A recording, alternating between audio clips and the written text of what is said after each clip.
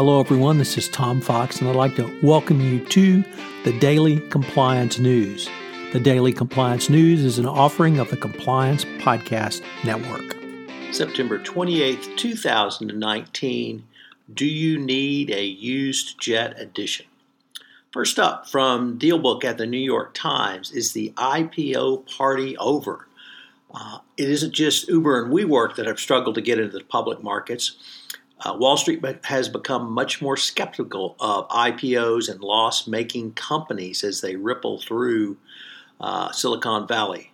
Peloton shares went down 11% below their IPO. Endeavor has pulled its IPO. And these rejection themes show that Wall Street really wants to have companies with not only stable corporate governance, but, of course, profitability. From the compliance perspective, it's certainly good news because many of these companies are really lacking in compliance programs, and that's a key component of public companies. Next up, from the Washington Post, DoorDash had a data breach which affected 4.9 million users. The thing about it was that it was 4 months before they bothered to notify anyone.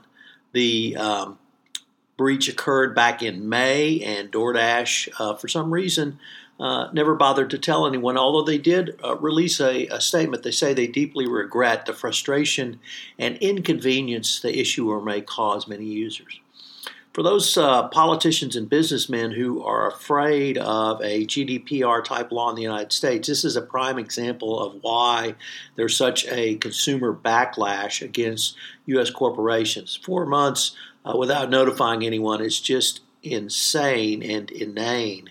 And whereas 72 hours may be a very aggressive and difficult thing for companies in the United Kingdom and the EU to do, it certainly shows that GDPR is much more protective and favoring consumers. And I think legislatures in places like California are going to take note of that. So pretty poor job on behalf of DoorDash. Finally, or not finally, but next, the New York Times reports that Wells Fargo finally has a new CEO.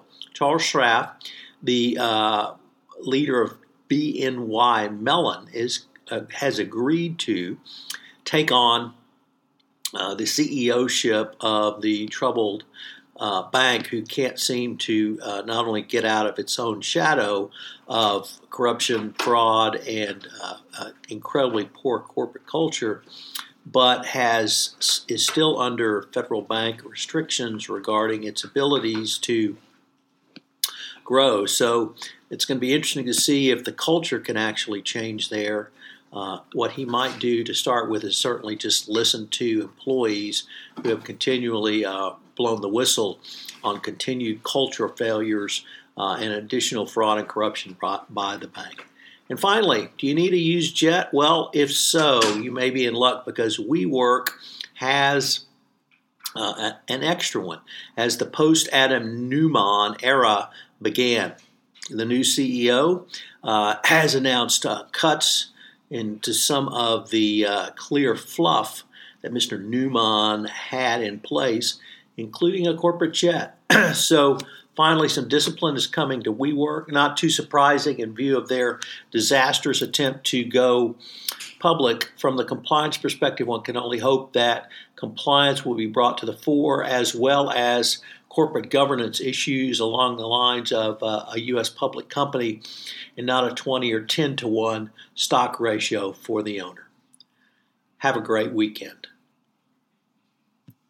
Hope you'll check out the new podcast on the Compliance Podcast Network, The Walden Pond. The Daily Compliance News is a production of the Compliance Podcast Network and a proud member of C-Suite Radio.